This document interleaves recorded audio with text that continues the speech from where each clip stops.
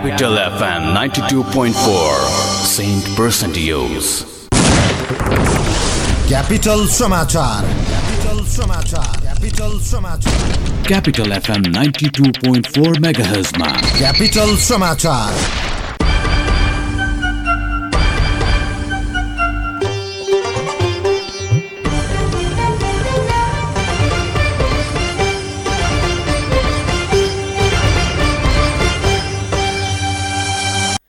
नमस्कार, बिहान 6 बजेको क्यापिटल समाचारमा स्वागत छ। उपस्थित छु म पूजनी श्रेष्ठ। सुरुमा मुख्य समाचारका शीर्षकहरू।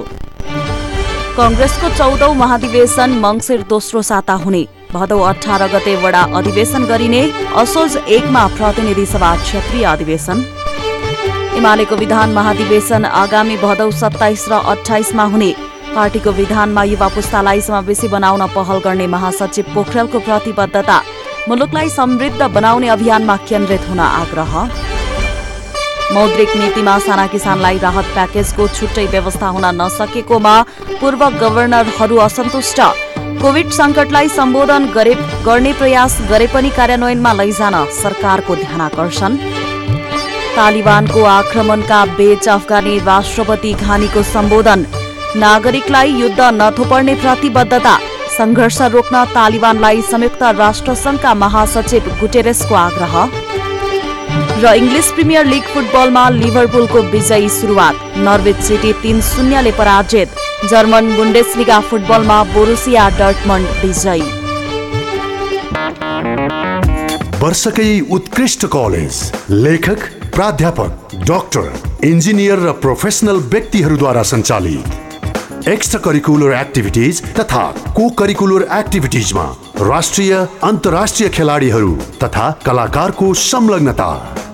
नियमित प्री मेडिकल, प्री इन्जिनियरिङ तथा सीए का कक्षाहरू। कक्षा 11 मा भर्ना खुल्यो। साइन्स, म्यानेजमेन्ट, ह्युम्यानिटिज, उत्कृष्टताको निरन्तरता। Glacier International College, Baneshwar Shantinagar, Kathmandu. Phone number 0141078117, 0141076657। आरम्भ एक अर्थपूर्ण कदमको। Glacier International college. लामो समयदेखिको लकडाउनले दिगदार मनस्थिति अनि वाक्क दैनिकी। उफ, कसरी अगाडि बढौं? त्यसो भए पोखरा घुम्न आउनुहोस्। स्वागत छ, हामी पुनः सेवाको पर्खाइमा छौं। Hotel Tulip Pokhara. Dial 061445445985601141. Log on www.tulippokhara.com. संघीय राजधानी काठमाडौँबाट प्रसारण भइरहेको क्यापिटल समाचार काठमाडौँमा क्यापिटल एफएम 92.4 मेगाहर्ज, गण्डकी प्रदेशमा रेडियो सारङ्गी 93.8 मेगाहर्ज, प्रदेश 1 मा रेडियो सारङ्गी 101.3 मेगाहर्ज र सप्तरङ्गी एफएम 101.6 मेगाहर्ज सहित देशभरका विभिन्न 35 वटा रेडियो स्टेशनबाट एकैसाथ सुनिरहनु भएको छ। साथै हामीलाई अनलाइनमा cfmonair.com र radiosaranggi.com मार्फत पनि संसारभरि एकैसाथ सुन्न सक्नुहुन्छ। अब समाचार विस्तारमा। नेपाली कांग्रेसको 14औं महाधिवेशन आगामी मंसिर 9 गतेदेखि 13 गतेसम्म हुने भएको छ। कांग्रेस केन्द्रीय कार्य समितिको हिजो सम्पन्न बैठकले मंसिरको दोस्रो साता पार्टीको 14औं महाधिवेशन गर्ने निर्णय गरेको हो। पार्टीका केन्द्रीय सदस्यहरूको 3 दिनसम्मको लगातार छलफल गरी महाधिवेशनको मिति मंसिर 9, 10, 11, 12 र 13 गते 5 दिनमा सम्पन्न गर्ने निर्णय गरिएको पार्टीका प्रवक्ता विश्वप्रकाश शर्माले जानकारी दिनुभयो। महाधिवेशन अन्तर्गत भदौ 18 गते वडा अधिवेशन गरिनेछ। पार्टीको वैधानिकता कायम हुने गरी महाधिवेशनको तयारीका लागि वडा अधिवेशन सो मितिमै गर्ने निर्णय लिएको पनि प्रवक्ता शर्माले स्पष्ट पार्नुभयो। बैठकले तोकेको कार्यतालिका अनुसार भदौ 27 गते गाउँ नगरपालिका अधिवेशन, असोज 1 गते प्रतिनिधि सभा क्षेत्रीय अधिवेशन गरिनेछ। त्यसैगरी कार्तिक 10, 11 र 12 गते प्रदेश अधिवेशन सम्पन्न गरिनेछ। दशैं तिहार जस्ता चाडपर्वका कारण प्रदेश अधिवेशनको मिति भने पर सार्नु परेको पनि प्रवक्ता शर्माले स्पष्ट पार्नुभयो। त्यसपछि केन्द्रीय महाधिवेशन भने काठमाडौँमा मङ्सिर 9 गतेबाट शुरू हुनेछ। कांग्रेसले भदौको 18 गतेबाट नै वडा तहको अधिवेशन सम्पन्न गरेर पार्टीको वैधानिक व्यवस्थालाई जोगाएको दावी समेत गरेको छ।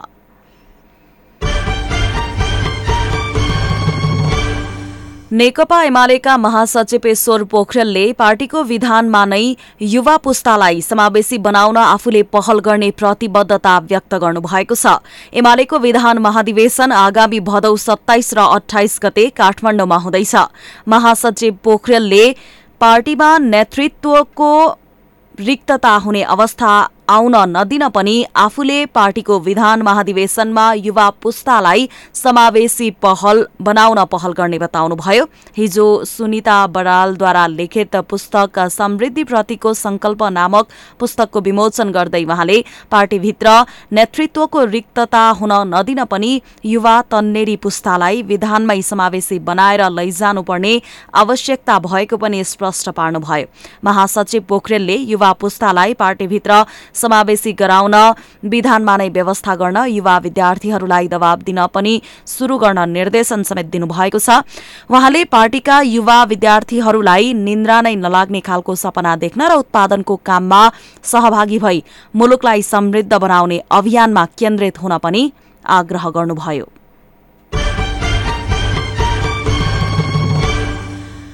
नेकपा माओवादी केन्द्रभित्र आगामी पौषको दोस्रो साता पार्टीको राष्ट्रिय सम्मेलन गर्ने प्रस्ताव पेश गरिएको छ। अध्यक्ष पुष्पकमल दाहाल प्रचण्डले हिजोबाट काठमाडौँमा शुरू भएको पार्टीको केन्द्रीय कार्य समिति बैठकमा पेश गरिएको राजनीतिक प्रतिवेदनमा आगामी पौष 11, 12 र 13 गते पार्टीको राष्ट्रिय अधिवेशन गर्ने प्रस्ताव उल्लेख गरिएको हो।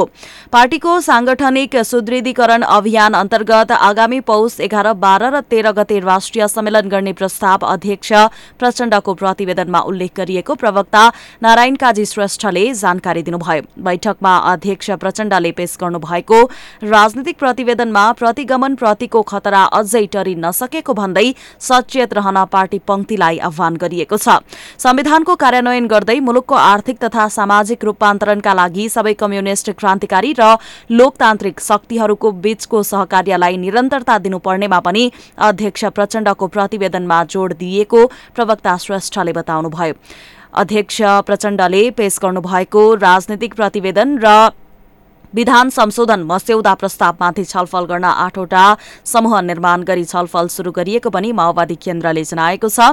सबै समूहले दुवै प्रस्तावमाथि केन्द्रित रहेर छलफल शुरू गरेको र ती समूहहरूका निष्कर्ष आज बिहान 11 बजे पुनः बस्ने केन्द्रीय कार्य समिति बैठकमा पेश हुनेछ। सबै समूहको निष्कर्षको आधारमा पार्टीले अध्यक्ष प्रचण्डले प्रस्तुत गर्नुभएको दुवै प्रस्ताव उप आवश्यक निर्णय लिने कार्यसूची रहेको नेकपा माओवादी केन्द्रले जनाएको छ। जनता समाजवादी पार्टीको आधिकारिकता गुमाएको महन्त ठाकुर पक्षका नेता राजेन्द्र महतोले बहुल राष्ट्रिय राज्य स्थापनाका लागि संघर्ष गर्ने चेतावनी दिनुभएको छ। हिजो काठमाडौँमा आयोजित आफू पक्षीय बागमती प्रदेशका अगुवा कार्यकर्ताहरूको भेलामा बोल्दै नेता महतोले त्यसका लागि तयार रहन पहाड़ र हिमालका पार्टी नेता कार्यकर्तालाई पनि आह्वान गर्नुभयो।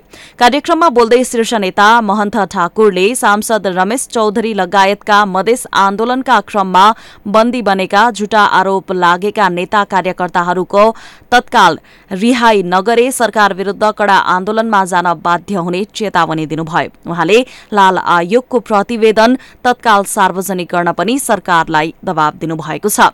अर्का नेता शरद सिंह भण्डारीले वर्तमान सरकार आफूहरूको माग सम्बोधन गर्न गम्भीर नभएको आरोप लगाउनुभयो। उहाँले मन्त्री परिषदलाई पूर्णता दिन नसक्ने वर्तमान सरकारले आफूहरूको माग सम्बोधन गर्ला भन्ने आशंका नरहेको पनि बताउनुभयो। नेता भण्डारीले आफूहरूले राज्यसँग मधेस आन्दोलनको पीड़ाबाट आफ्ना पार्टीका नेता कार्यकर्ताहरूलाई उन्मुक्ति दिन माग गरिरहेको स्पष्ट पार्नुभयो। उहाँले मधेस आन्दोलनका क्रममा लगाइएको झुटा मुद्दा फिर्ता लिने, बन्दी जीवन बिताइरहेका नेता कार्यकर्ताहरूको तत्काल रिहा गर्न पनि सरकारसँग आग्रह गर्नुभयो।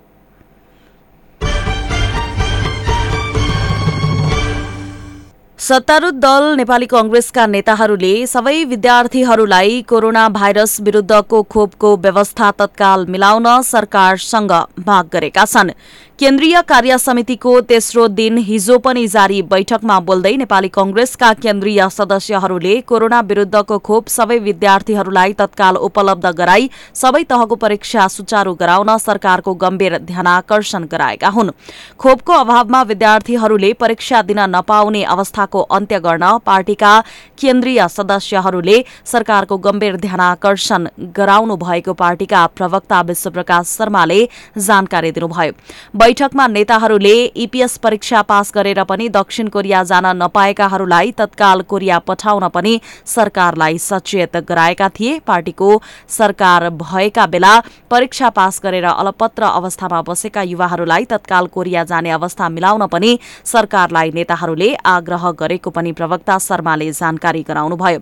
भूतपूर्व गोर्खा सैनिकहरूले बेलायतमा विभिन्न माग राखेर धरना दिइरहेकाले उनीहरूको माग सम्बोधन गराउन कूटनीतिक पहल गर्न पनि सरकारलाई नेताहरूले दबाव दिएका थिए। अफगानिस्तानमा रहेका नेपाली युवाहरूको जीवन सुरक्षाका लागि पनि प्रधानमन्त्री देउवालाई कांग्रेस केन्द्रीय सदस्यहरूले आग्रह गरेका थिए।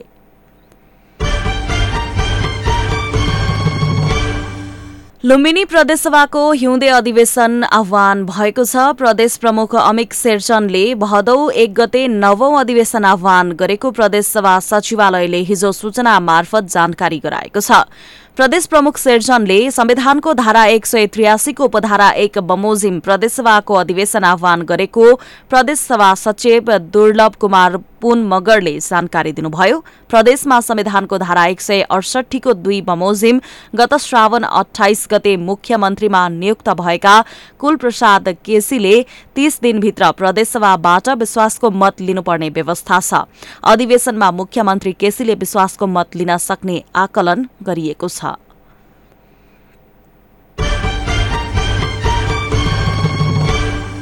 पूर्व गवर्नरहरूले नेपाल राष्ट्र ब्याङ्कले सार्वजनिक गरेको मौद्रिक नीतिमा साना किसानलाई राहत प्याकेजको छुट्टै व्यवस्था हुन नसकेकोमा असन्तुष्टि जनाएका छन्।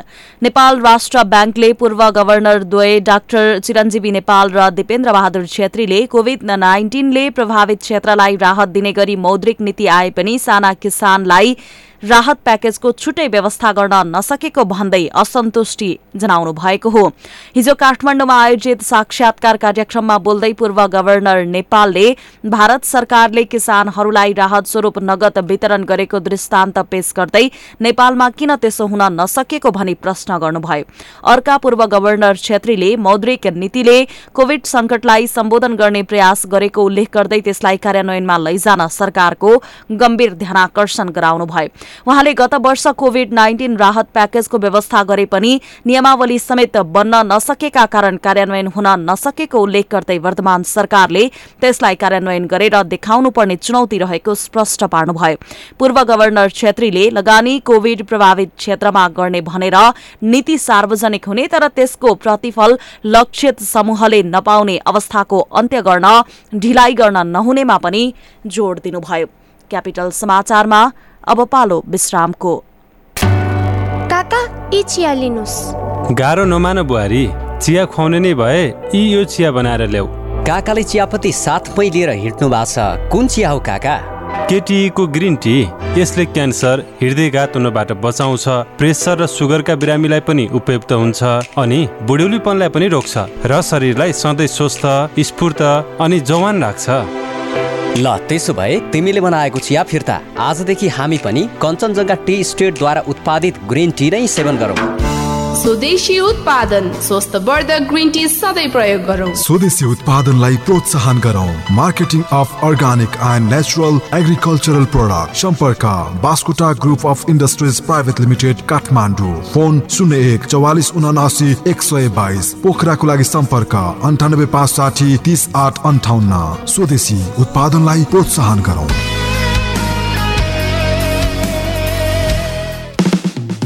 हृष्टपुष्ट मसल छ हेर्दै सबै दङ्ग छन् खाना उसको पोसिलो खान्छ ऊ स्वादिलो छिटो अनि छरितो झट्ट पकाऊ कप कप खाऊ गोलमोलको स्वादमा सबै सँगै रमाऊ फेरि आयो स्वादिलो गोलमोल सुमो तयारी चाउ चाउ साउजी एउटा रियो जुस दिनुस् न ल यो नयाँ जुस खानुहोस् 180 ml 25 रुपैयाँमा ठग्ने मलाई 200 ml रियो जुस नै दिनुस् तपाईलाई पनि ठग्ला है रियो 200 ml रु 25 मात्र बुनु हिन आज म तँलाई मेगा ब्याङ्कमा लोकप्रिय बचत खाता खोलिदिन्छु मेरो लागि बचत खाता किन र दादा आज पश्चिमबाट घाम उदाए कि क्या हो तँ सधैँ मेरो मोबाइलको डेटा र ब्यालेन्स सकाइदिन्छस् त्यसैको उपाय गर्नु पर्यो भनेर नि लौ अनि ब्याङ्क खाता र मोबाइल ब्यालेन्सको के सम्बन्ध मेगा ब्याङ्कमा जिरो ब्यालेन्समा लोकप्रिय बचत खाता खोल्दा मेगा स्पेशल प्याकेज सहितको एनसेल सिम कार्ड फ्रीमा पाइन्छ नि हो र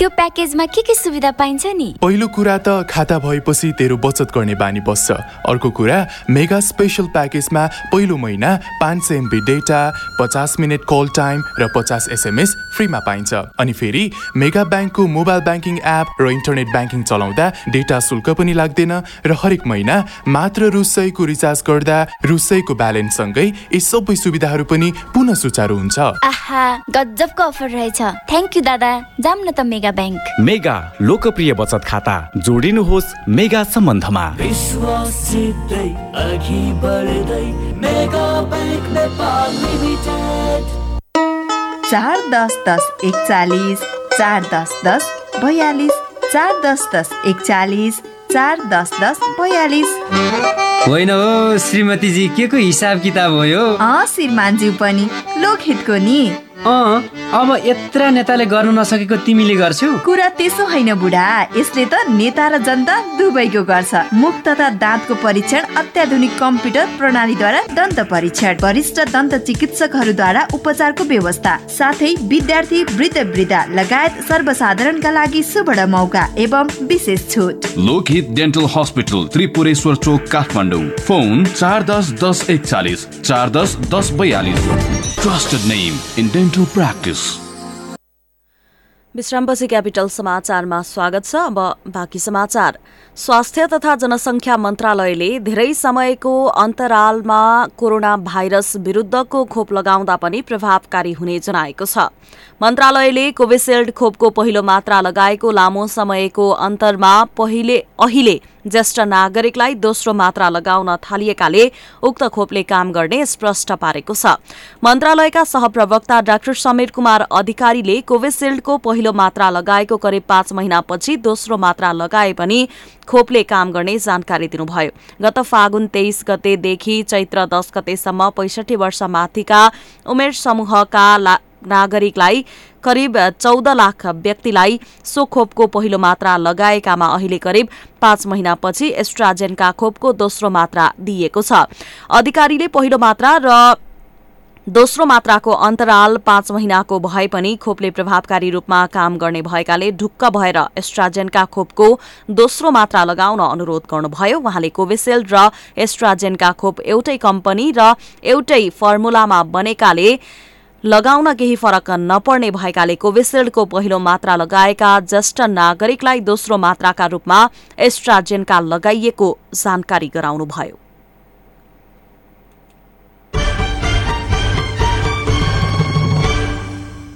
पछिल्लो 24 घण्टामा नेपालमा 2624 जनामा कोरोना संक्रमण देखिएको छ स्वास्थ्य तथा जनसङ्ख्या मन्त्रालयका अनुसार 13573 नमूना परीक्षण गर्दा 2624 जनामा संक्रमण पुष्टि भएको हो 8667 जनाको आरटी-पीसीआर र 4906 जनाको एन्टिजेन परीक्षण गरिएको थियो पीसीआरबाट 1947 र एन्टिजेनबाट 677 जनामा संक्रमण पुष्टि भएको हो सोही अवधिमा नेपालमा 20 जना कोरोना संक्रमितको मृत्यु भएको छ यससँगै नेपालमा कोरोना संक्रमणका कारण मृत्यु हुनेको संख्या 10,259 पुगेको मन्त्रालयले जनाएको छ नेपालमा हालसम्म पीसीआरबाट 7,30,4 479 र एन्टिजेनबाट 74,711 जनामा कोरोना पुष्टि भएको छ।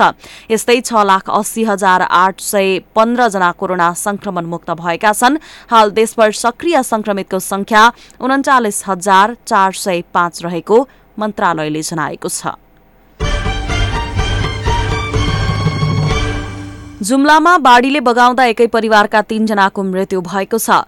हिमाली जडीबुटी सेतक चिनी कोरेर घर फर्किने क्रममा जुम्ला तातोपानी गाउँपालिका वडा नम्बर 7 का एक बालक सहित 3 जनाको ज्यान गएको हो। जिल्ला प्रहरी कार्यालय जुम्लाका प्रमुख प्रहरी नायब उपरीक्षक दानबहादुर थापाका अनुसार 60 वर्षका बिर्खे रावत, 35 वर्षकी जयसरा रावत र 10 वर्षका छोरा सन्देश रावतको ज्यान गएको हो। जयसरा र सन्देश आमा छोरा र बिर्खे रावत सन्देशको ठूलो बुवा रहेको प्रहरीले जनाएको छ। स्थानीय खोलाको पानी जम्मा भएर ताल बनेको र त्यो ताल फुटे आउँदा बगाएको तातोपानी गाउँपालिकाका अध्यक्ष नवराज नेउपान्यको भनाइ छ। घटना 2 दिन अघि भए पनि सदरमुकाम भन्दा धेरै टाढा र टेलिफोन सम्पर्क नभएकाले घटनाको जानकारी प्रहरीलाई हिजो मात्र आएको र स्थानीय सहितको सहयोगमा उद्धार गरिएको प्रहरीले जनाएको छ।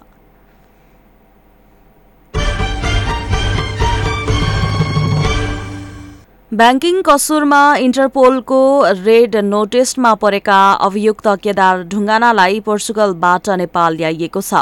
केन्द्रीय अनुसन्धान ब्यूरो सीआईबी र इन्टरपोलको सहकार्यमा काभ्रे भुम्रू गाउँपालिका 1 का 43 वर्षीय ढुङ्गानालाई पोर्चुगलबाट हिजो काठमाडौँ ल्याइएको प्रहरी प्रवक्ता एसएसपी बसन्त बहादुर कुँवरले जानकारी दिनुभयो। ढुङ्गानालाई काठमाडौँ ल्याए लगत्तै हिरासतमा राखिएको र आज अदालत खुलेपछि पेश गर्ने उहाँले बताउनुभयो। उनीसहित 12 जनामाथि देव विकास ब्याङ्कबाट किर्ते कागजात बनाएर 2,71,76,000 रुपैयाँ कर्जा लिएर हिनामिना गरेको अभियोग छ। उनी विरुद्ध जिल्ला अदालत काठमाडौँ र ललितपुर जिल्ला अदालतमा मुद्दा दर्ता भएका छन्। ललितपुर अदालतमा परेका 10 वटा मुद्दामा उनलाई 1 वर्ष कैद र 70,000 जरिवाना तोकिएको छ। उनी विरुद्ध गत 2075 साल पौष 4 मा प्रहरीले पक्राउ पर्ची जारी गरेकोमा नेपालमा नरहेको पाइएपछि 2075 साल पौष 17 गते डिफ्युजन नोटिस जारी गरिएको थियो। फेरि पनि नभेटिएपछि वैशाख 1 मा इन्टरपोलले रेड नोटिस जारी गरेको थियो।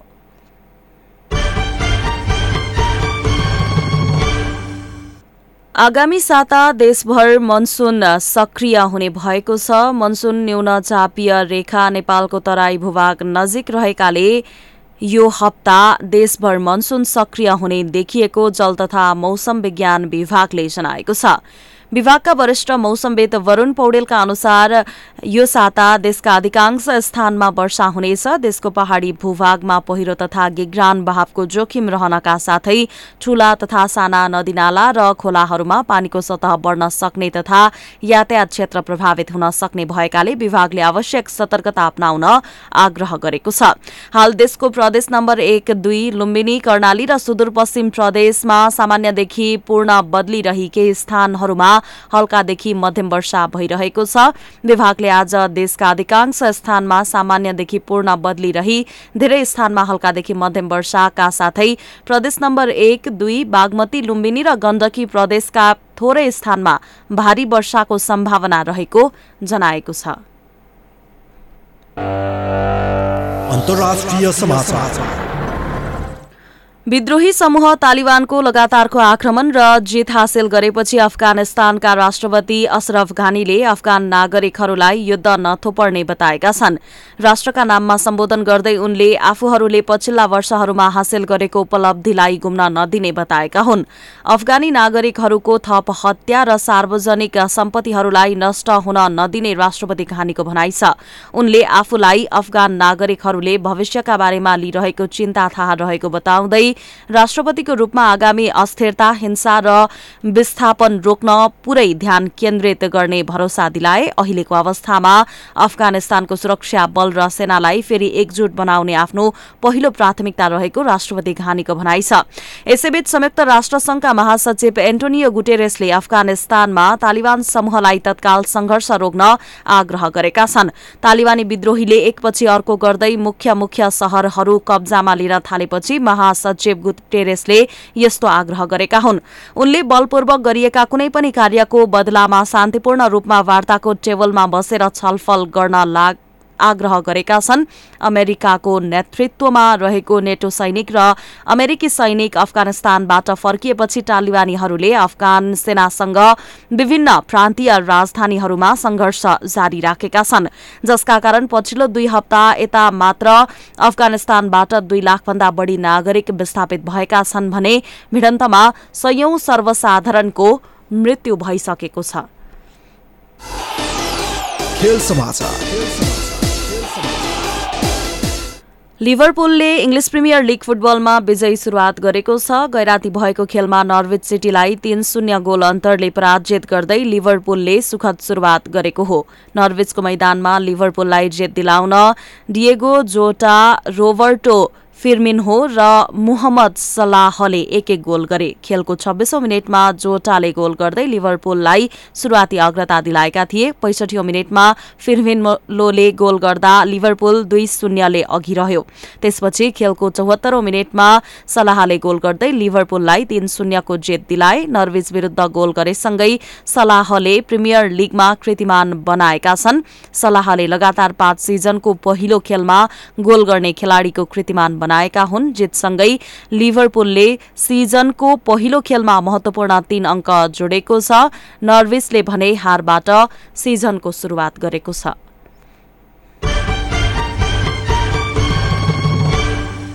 र बोरुसिया डर्टमन्डले जर्मन बुन्डेसलिगा फुटबलमा विजयी सुरुवात गरेको छ। गैराती भएको खेलमा फ्राङ्कफर्टलाई 5-2 गोल अन्तरले पराजित गर्दै डर्टमन्डले सुखद सुरुवात गरेको हो। डर्टमन्डको जितमा एर्लिङ हालान्डले 2 गोल गरे। यस्तै मार्को रिउस, थोर्गन हाजार्ड र जियोभान्नी रियनाले 1-1 गोल गरे। फ्राङ्कफर्टमा जेन्स पिटरले 1 गोल फर्काए भने फेलिक्सले आत्मघाती गोल गरे। जितसँगै डर्टमन्डले सिजनको पहिलो खेलमा महत्वपूर्ण 3 अङ्क जोडेको छ। फ्राङ्कफर्टले भने हारबाट सिजनको सुरुवात गरेको छ। खेल समाचारसँगै बिहान 6 बजेको क्यापिटल समाचार सकियो। अन्त्यमा मुख्य समाचारका शीर्षकहरू पुनः एकपटक। कांग्रेसको 14औं महाधिवेशन मंगिर दोस्रो साता हुने। भदौ 18 गते वडा अधिवेशन गरिने। असोज 1 मा प्रतिनिधि सभा क्षेत्रीय अधिवेशन। माओवादी केन्द्रको केन्द्रीय कार्य समिति बैठक आज बस्दै। आगामी पौषको दोस्रो साता राष्ट्रिय सम्मेलन गर्ने प्रस्तावमाथि छलफल हुने। मौद्रिक नीतिमा साना किसानलाई राहत प्याकेजको छुट्टै व्यवस्था हुन नसकेकोमा पूर्व गभर्नरहरू असन्तुष्ट। कोभिड संकटलाई सम्बोधन गर्ने प्रयास गरे पनि कार्यान्वयनमा लैजान सरकारको ध्यानाकर्षण। तालिबानको आक्रमणका बीच अफगानी राष्ट्रपति घानीको सम्बोधन। नागरिकलाई युद्ध नथोपर्ने प्रतिबद्धता। संघर्ष रोक्न तालिबानलाई संयुक्त राष्ट्रसंघका महासचिव गुटेरेसको आग्रह।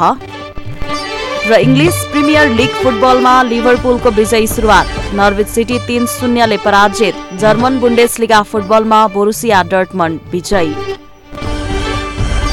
हवस् त बिहान 6 बजेको क्यापिटल समाचार सकियो। अहिलेलाई म पूजनी बिदा हुन्छु। नमस्कार।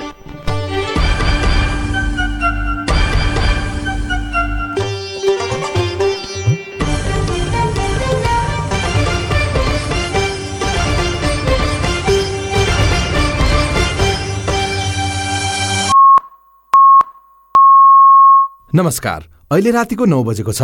अब सुन्नुहोस् जीवन तन्डुकारबाट समाचार। पोखरामा हिजो सम्पन्न मा एक खेलाडी लडेर भएका छन्। प्रतिस्पर्धात्मक उक्त खेलमा खेलाडीलाई गरेका थिए। रुकावट भए त असर पर्छ नै, तर सर्वोत्तम सिमेन्टसँग छ विद्युत उत्पादन गर्ने आफ्नै प्रविधि, जसले विद्युतको रुकावट हुँदा पनि निरन्तर रूपमा बाँड्छ। सिमेन्टको हरेक कणमा एकै नासको गुणस्तर र बनाउँछ निर्माण अझ बलियो। सर्वोत्तम सिमेन्ट, सर्वोत्तम मजबुती।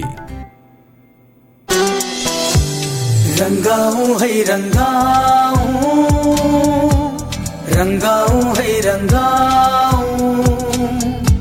सारा घर खुशीले रंगाऊं। पशुपति पेंट्स कई रंगले आफ्नो संसार सजाऊं। रंगाऊं है रंगाऊं। पशुपति पेंट्स, खुशीका रङहरू। जिन्दगीको हर पलमा बसे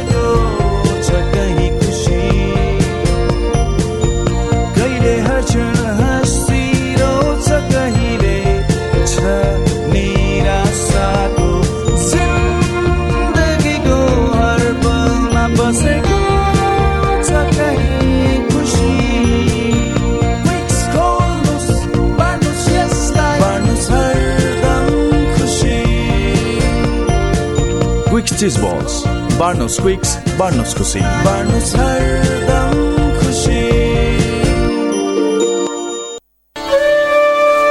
लकडाउनको बेला घरेलु वा महिला हिंसा हुन सक्छ। आफूमाथि महिला हिंसा भएमा वा समुदायमा आफ्नो छरछिमेकी वा कहीँ हिंसाको शंका भएमा राष्ट्रिय महिला आयोगको हेल्पलाइन 1145 र नेपाल प्रहरीको कन्ट्रोल नम्बर 100 मा तुरन्त खबर गर्नुहोस्।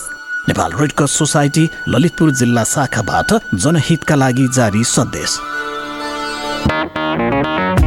वर्षकै उत्कृष्ट कलेज, लेखक, प्राध्यापक, डाक्टर, इन्जिनियर र प्रोफेसनल व्यक्तिहरूद्वारा सञ्चालित एक्स्ट्रा करिकुलर एक्टिभिटिज तथा को करिकुलर एक्टिभिटिजमा राष्ट्रिय अन्तर्राष्ट्रिय खेलाडीहरू तथा कलाकारको संलग्नता। नियमित प्री मेडिकल, प्री इन्जिनियरिङ तथा सीए का कक्षाहरू। कक्षा 11 मा भर्ना खुल्यो। साइन्स, म्यानेजमेन्ट, ह्युम्यानिटिज, उत्कृष्टताको निरन्तरता। Glacier International College, Baneshwar Shantinagar, Kathmandu. Phone number 0141078117 0141076657। आरम्भ एक अर्थपूर्ण कदमको। Glacier International College. Capital FM 92.4। प्रश्न सटीक, सफा जवाब, एउटा सिधापनको खोज, सीधा कुरा।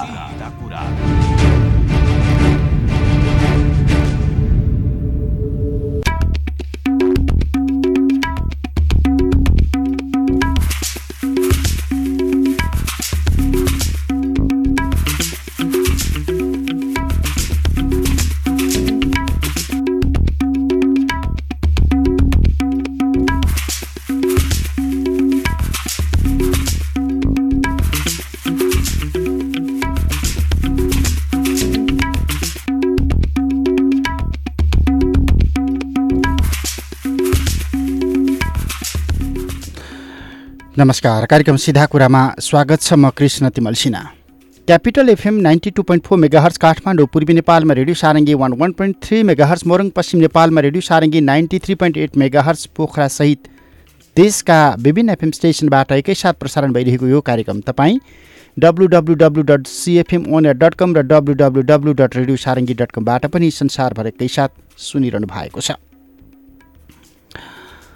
श्रोता, आजको कार्यक्रममा हामी ब्रिटिस गोर्खाजको समस्यामा जोडिएर संवाद गर्दैछौँ।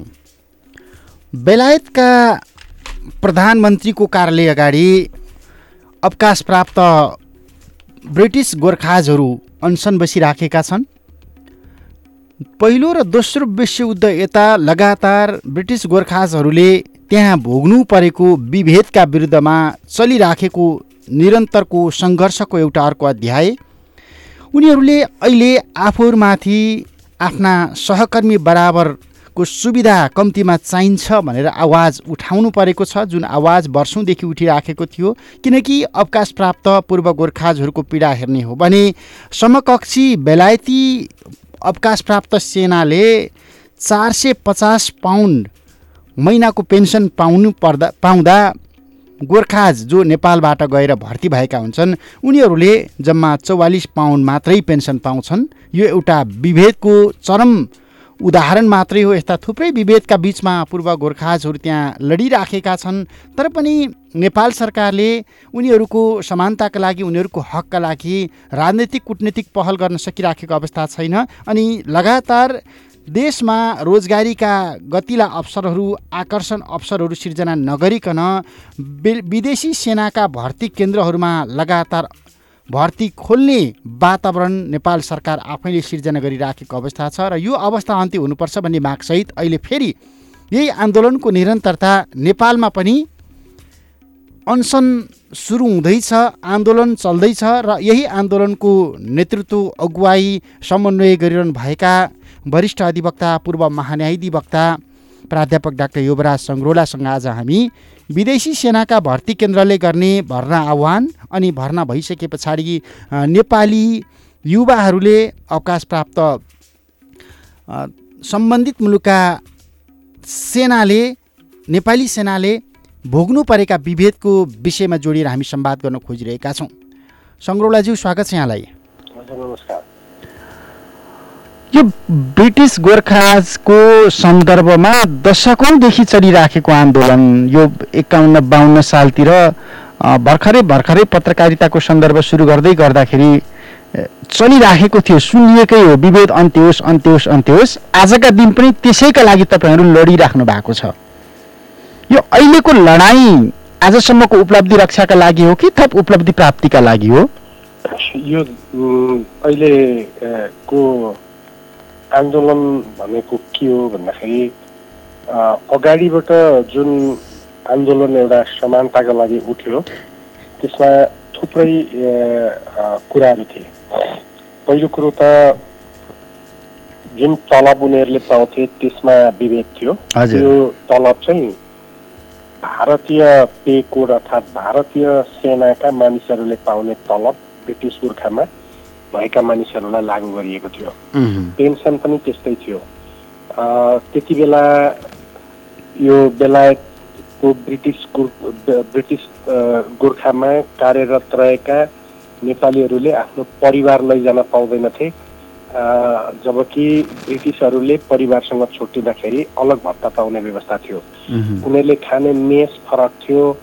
गोर्खालीलाई मेजरभन्दा माथि नियुक्ति नगर्ने कुरा थियो। गोर्खालीहरूलाई 2 वर्ष 3 वर्ष 2 वर्ष 3 वर्षको त्यो करार रिन्यू गरे जस्तो गरेर राख्थ्यो। यी सबै कुराको विरुद्ध त्यति बेलाको आन्दोलन समूल एउटा समग्र सबै कुराको विरुद्धको समानताको लागि थियो। 2007 सालसम्म आइपुग्दा लामो समय पछाडि बाध्य भयो बेलायत सरकार र त्यसले के गर्यो भन्दाखेरि तलबमा समानता गर्यो, पेन्सनमा समानता गर्यो, लगायत अरू केही मागहरू पुरा गर्यो। तर 1997 भन्दा पछाडिकालाई मात्रै त्यो लागू गर्यो। 1997 भन्दा अगाडि 1975 बीचका जो मानिसहरू थिए उनीहरूका हकमा लागू गरेर 1975 भन्दा अगाडिका मानिसहरू मरिसकेका थिए। त्यति बेला गोर्खा पहिला ब्रिटिस र गोर्खाहरूको बिचमा भेदभाव थियो। 2007 मा आइसकेपछि चाहिँ गोर्खालीहरूकै बिचमा भेदभाव क्रिएट गर्यो।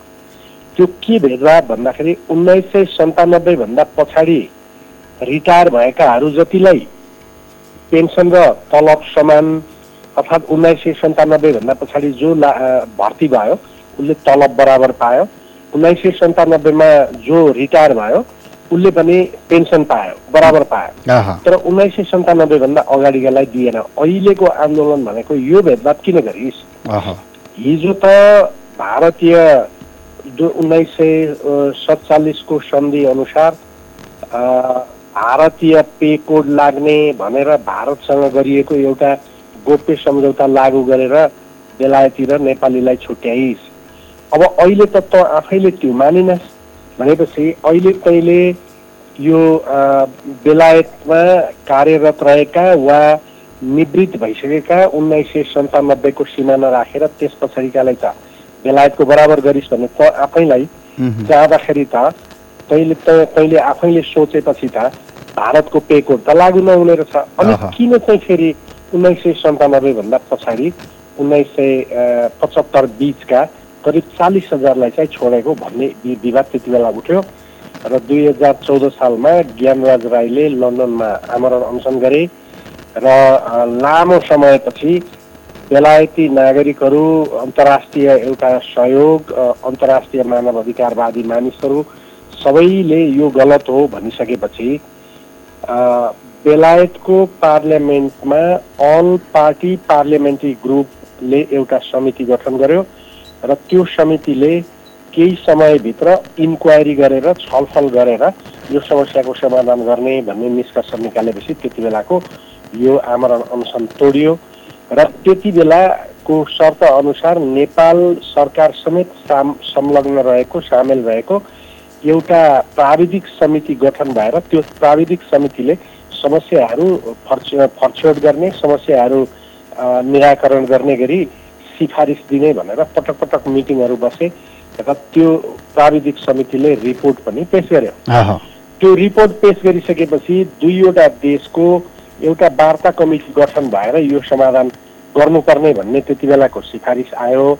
तर त्यो प्रतिवेदन प्राविधिक समितिको रिपोर्ट आइसकेपछि नेपाल सरकारको तर्फबाट प्राविधिक कमिटी गठन गर्नको लागि बेलायत सरकारलाई चिठी लेखेर पठाउने काम भयो।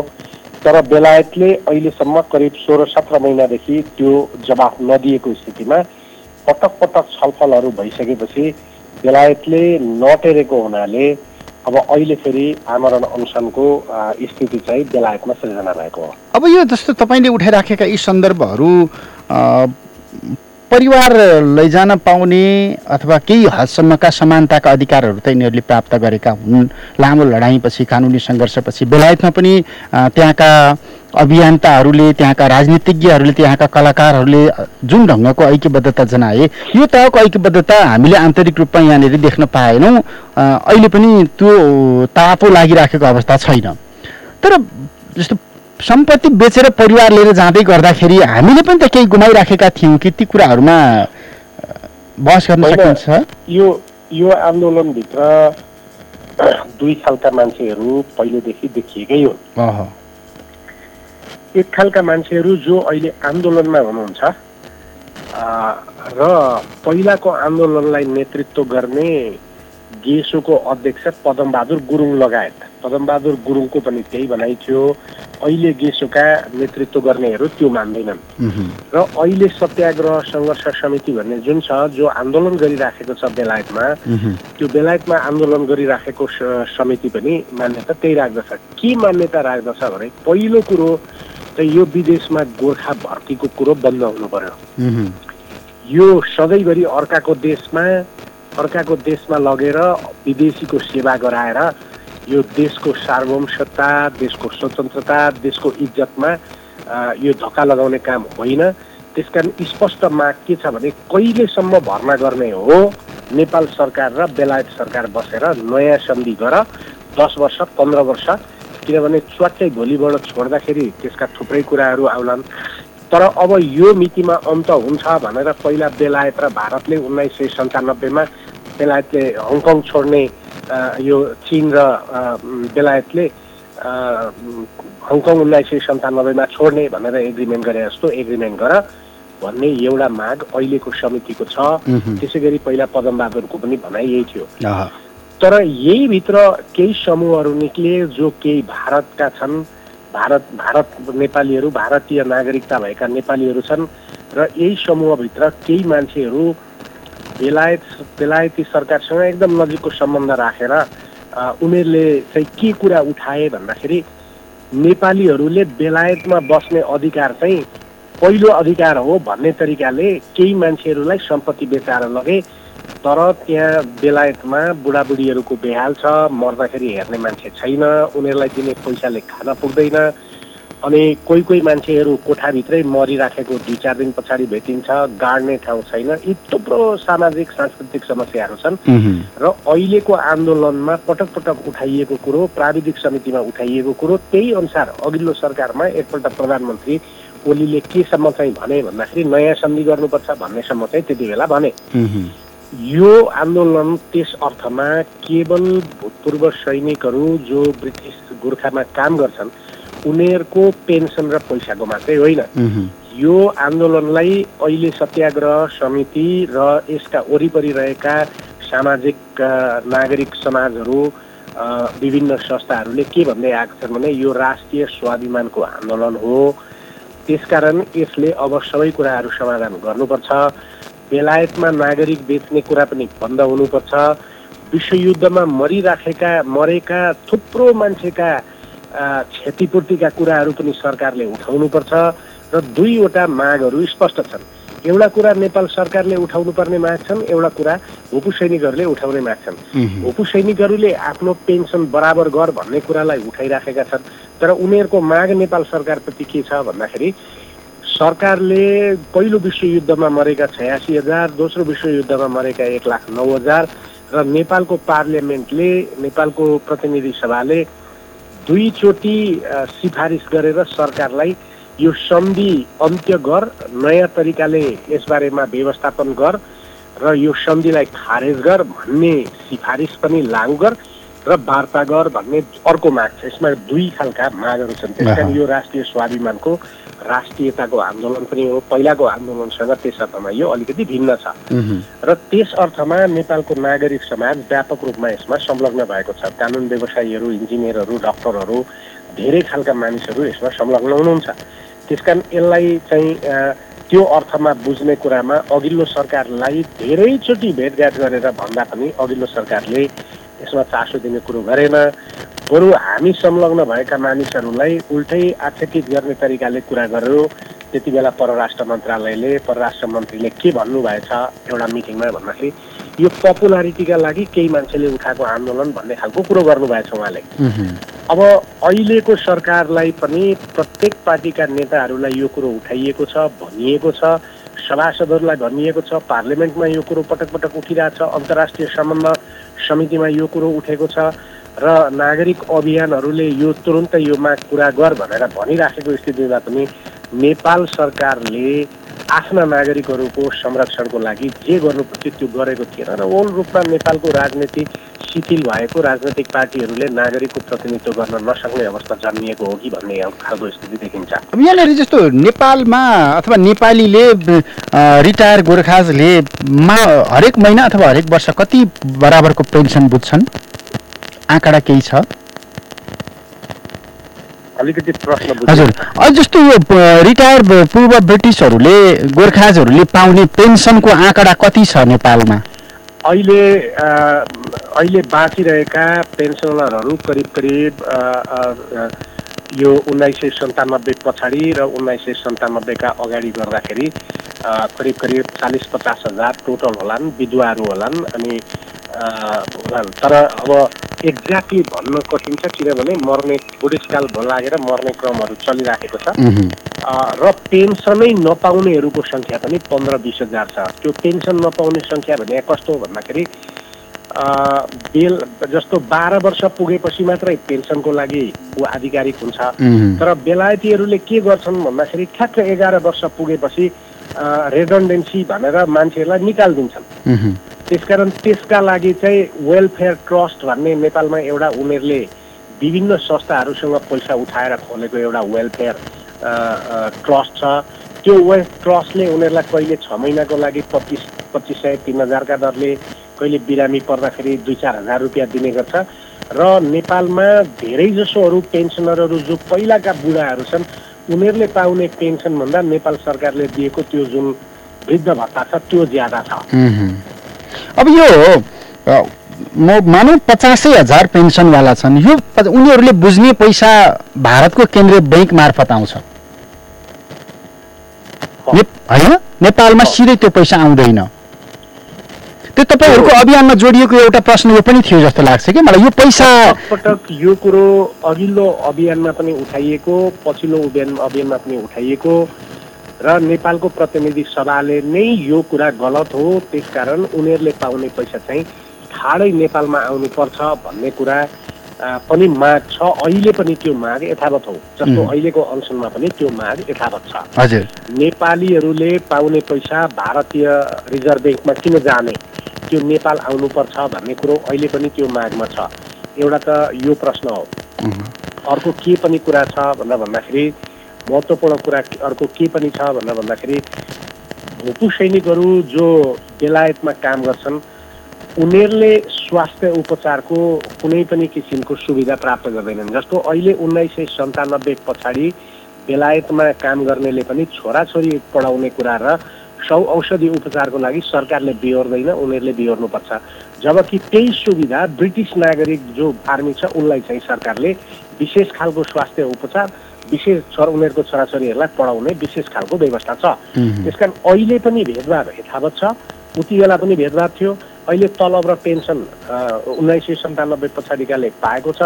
तर त्योभन्दा अगाडिकाले नपाएको स्थिति हो र उनीहरू मर्ने स्थितिमा छन् र भिसीहरू जो भिक्टोरिया क्रस प्राप्त गरेका व्यक्तिहरू छन् ती व्यक्तिहरू चाहिँ 1997 भन्दा अगाडिका 75 र 1997 बिचका मानिसहरू धेरै छन्। धेरैजसो भिसीहरू मरिसके। अब 1 जना 2 जना मात्रै मर्ने अवस्थामा अन्तिम अवस्थामा बाँचिराखेको स्थितिमा अहिले छन्। अब यसको लागि तपाईँ आफै म अनसन बस्छु भनिराख्नु भएको छ, अनसन अभियान सुरु गर्दै हुनुहुन्छ। त्यसमा अरू राजनीतिक पार्टीहरूका ऐक्यबद्धताका कुरा गर्ने हो भने लगभग सबै राजनीतिक पार्टीका शीर्षस्थ नेताहरूकोमा तपाईँको डकुमेन्ट पुगिसकेको योभन्दा अगाडि नै भनेर मैले एकजना चन्द्रकान्त गेवाली मार्फत पनि यो संवादका क्रममा जोडेको थिएँ। कोही पनि सकारात्मक छैन।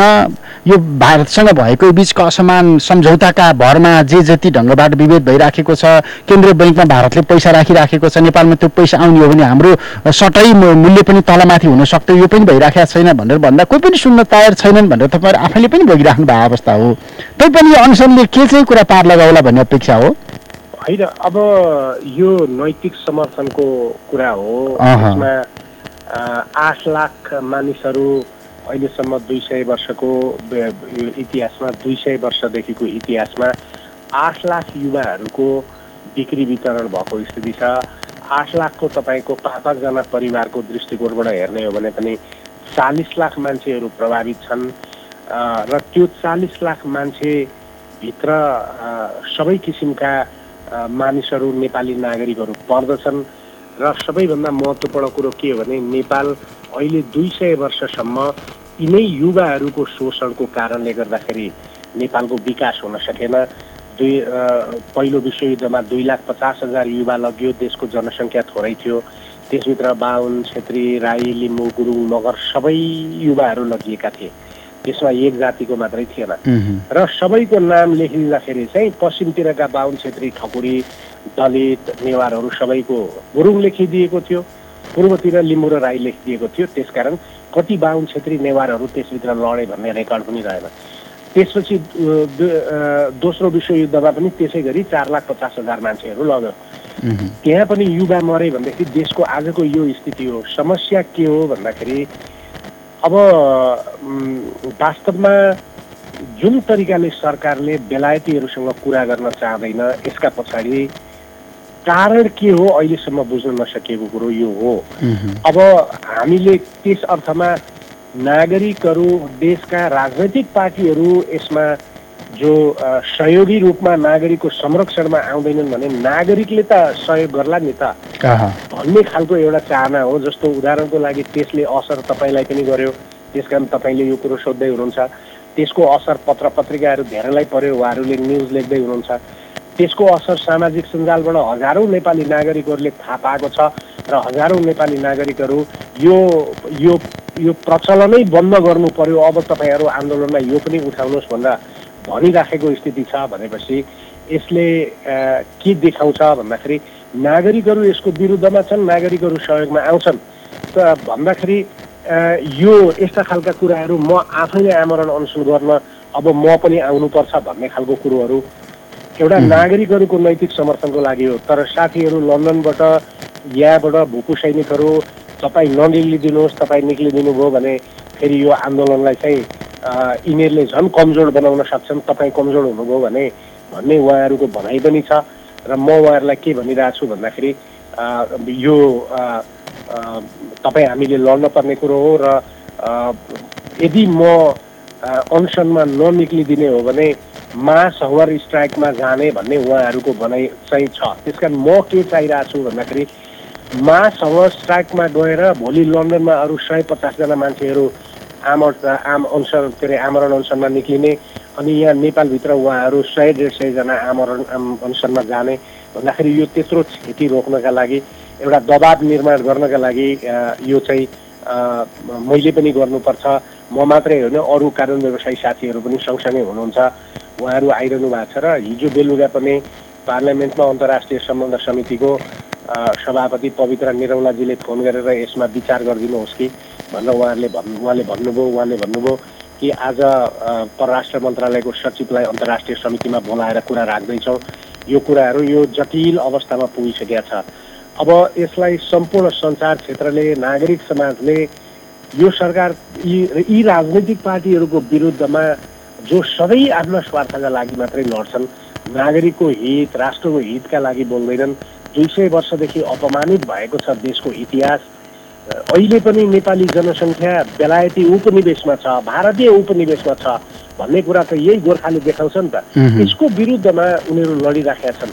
त यसको बारेमा राजनैतिक पार्टीहरू उठ्दैनन् भने एउटा कुरो त के पक्का हुनुपर्छ भने अब उनीहरूको उठ्न सक्ने ताकत छैन भने नयाँ पुस्ताले त यसको लागि तयारी हुनुपर्छ भन्ने अर्थमा पनि यो आन्दोलनलाई सशक्त बनाउनका लागि पनि यो आमरण अनसन बने हो। आज बेलुका पनि फेरि हाम्रो छलफल छ। छलफलमा चाहिँ अब कसरी जाने भन्ने कुरो त्यसले तय गर्छ। अब 9 दिन भयो बेलायतको प्रधानमन्त्रीको कार्यालयको अगाडि अनसन बसेको। त्यसभन्दा अगाडि उहाँहरूले 17 दिन त रिली अनसनै बस्नुभयो क्यारे सायद, होइन? त्यसपछि बेलायती सांसदहरू, विपक्षी दल, लेबर पार्टीको समेत त्यसमा दबाब छ, एक खालको ऐक्यबद्धता छ भनी राखिएको छ। तर बेलायत सरकार आफैले कुनै एउटा प्रतिक्रिया जनाइराखेको अवस्था छैन। पछिल्लो घटनाक्रमले के भन्छ? समय लगभग सकिएको छ। संक्षेपमा बेलायती नागरिकहरू, बेलायतको लेबर पार्टी लगायत अन्य राजनैतिक र अन्य सामाजिक संस्थाहरूको हिजो पनि ठुलो जुलुस थियो, आज पनि जुलुस छ र पार्लियामेन्टभित्र छलफल उठिसकेको छ र त्यहाँको विपक्षी दलले प्रधानमन्त्रीलाई, त्यहाँको डिफेन्स सेक्रेटरीलाई पत्र लेखेर यसको समस्याको समाधान गर भनेर भनिराखेको स्थिति छ। अब यो के हुन्छ परिणाम बेलायती सरकारले बुझ्ने कुरा हो, के हुन्छ परिणाम नेपाली सरकारले बुझ्ने कुरा हो। तर एउटा कुरा के निश्चित हो भन्दाखेरि जो मानिसहरू आमरण अनसनमा बसेका छन् उनीहरू मर्न परे मर्छु तर छोड्दिन भन्ने मानसिकता सहित बसेका छन् र उनीहरू मध्ये कसैलाई कठिन स्थिति भयो र उनीहरूको मर्ने स्थिति आयो भने मास त्यो बेलायतमा गएका बुढाबुढीहरू मास एउटा चाहिँ समूहमा आमरण अनसनको लागि निक्लिने तयारीमा छन् र यहाँ पनि तयारी भइरहेछन्। बस्ने ठाउँहरू खोज्नदेखि लगायतका कुराहरू यहाँ पनि गरिरहेछन् भने अब यसले जन्माउने कुरा त यस्तो होला नि त कृष्णजी, अन्तिममा बेलायती सरकारले गरेको त्यो ज्यादतीको विरुद्धमा नेपाली सरकार आफ्ना नागरिक जोगाउनको लागि अगाडि आएर डिप्लोमेटिक एउटा कूटनैतिक एउटा आधारलाई अगाडि राखेर अन्य देशका कूटनैतिक सहयोगहरूको पनि परिचालन गर्दै यदि नेपाली सरकार निक्लिँदैन भने त यो लाउरे भएर लन्डनमा मर्ने, लाउरे भएर नेपालमा मर्ने जो मानिसहरू छन् ती त जनजाति एउटा खास समूहका छन् नि त। त्यसपछि त उनीहरूले यसो पनि भन्लान् नि त, बाहुन र छेत्रीहरूको बाहुल्यता रहेको सरकारमा जनजातिहरूलाई हेर्ने राजनीति पनि छैन, दल पनि छैन भन्ने तरिकाले उठे भने त त्यसपछि त जातीय हिसाबमा गाह्रो हुन्छ। अनि त्यसकारण हामी जस्ता मानिसहरू, सीमित मानिसहरू के भन्दैछौँ भन्दाखेरि यो राजनीतिक गर्ने, राजनीतिक बेइमानी गर्नेहरूलाई जातको रूपमा नहेर्नुहोस्, जातले सहयोग नगरेको भनेर नठान्नुहोस्। म पनि त छु नि त तपाईँसँग अरू साथीहरू कानुन व्यवसायीहरू पनि त हुनुहुन्छ नि त, जो हामी पनि बाहुनै हौँ। त्यस कारण यो बाहुन भएर नगरेको होइन, राजनीतिक भ्रष्ट मानिसहरूले गरेको। त्यहाँ त्यो राजनीतिक पार्टीमा त तपाईँहरूलाई सहयोग नगर्ने तपाईँहरूका भ्रष्ट दाजुभाइहरू पनि छन् नि त भन्दाखेरि यो भन्ने देखाउन पनि हामीले यसरी उठ्नु परिराखेको स्थिति छ। हजुर, हुन्छ। राष्ट्रिय र जातीय एकतालाई जोगाउन पनि हामीले उठ्नु परिराखेको स्थिति छ। हुन्छ डाक्टर साहब, समय र संवादका लागि धन्यवाद। तपाईँको अभियानमा ऐक्यबद्धता छ। हजुर, डाक्टर युवराज सङ्ग्रौला समग्रतामा 2 शताब्दीदेखि बेलायतका लागि आफ्नो रगत पसिना बगाउँदै आएका गोर्खाहरूमाथि भएको विभेदका विरुद्धमा पटक पटक आन्दोलन गर्दै आए पनि कुनै वास्ता नभएको भन्दै अन्तिम विकल्पका रूपमा 17 दिने अनसनपछि आमरण अनसन बसेका पूर्व ब्रिटिस गोर्खाजहरूको समस्यामा केन्द्रित रहेर संवाद गऱ्यौँ, जसले 298% भन्दा बढी पेन्सनमा विभेद खेप्दै आएका छन्। तैपनि अर्को विदेशी मुलुकमा गएर उनीहरूको सुरक्षाका लागि लडिराखेका छन्। कम्तीमा समानताका लागि उठिराखेको आवाजमा त ऐक्यबद्धता जनाउन सक्नुपर्छ नि राज्यले। हाम्रो प्रश्न र हाम्रो जिज्ञासा यही नै हो। समय र संवादका लागि प्राध्यापक डाक्टर युवराज सङ्ग्रौलालाई फेरि पनि धन्यवाद दिन्छु। प्राविधिक मित्र सुरेन भण्डारीका साथ म कृष्ण तिमल सिन्हा सिधा कुराबाट बिदा हुन्छु। नमस्ते। छोरा छोरीमा समानता, छोरीलाई दाइजो होइन शिक्षाको व्यवस्था। सामाजिक सचेतनाका लागि क्यापिटल FM 92.4 मेगाहर्ज।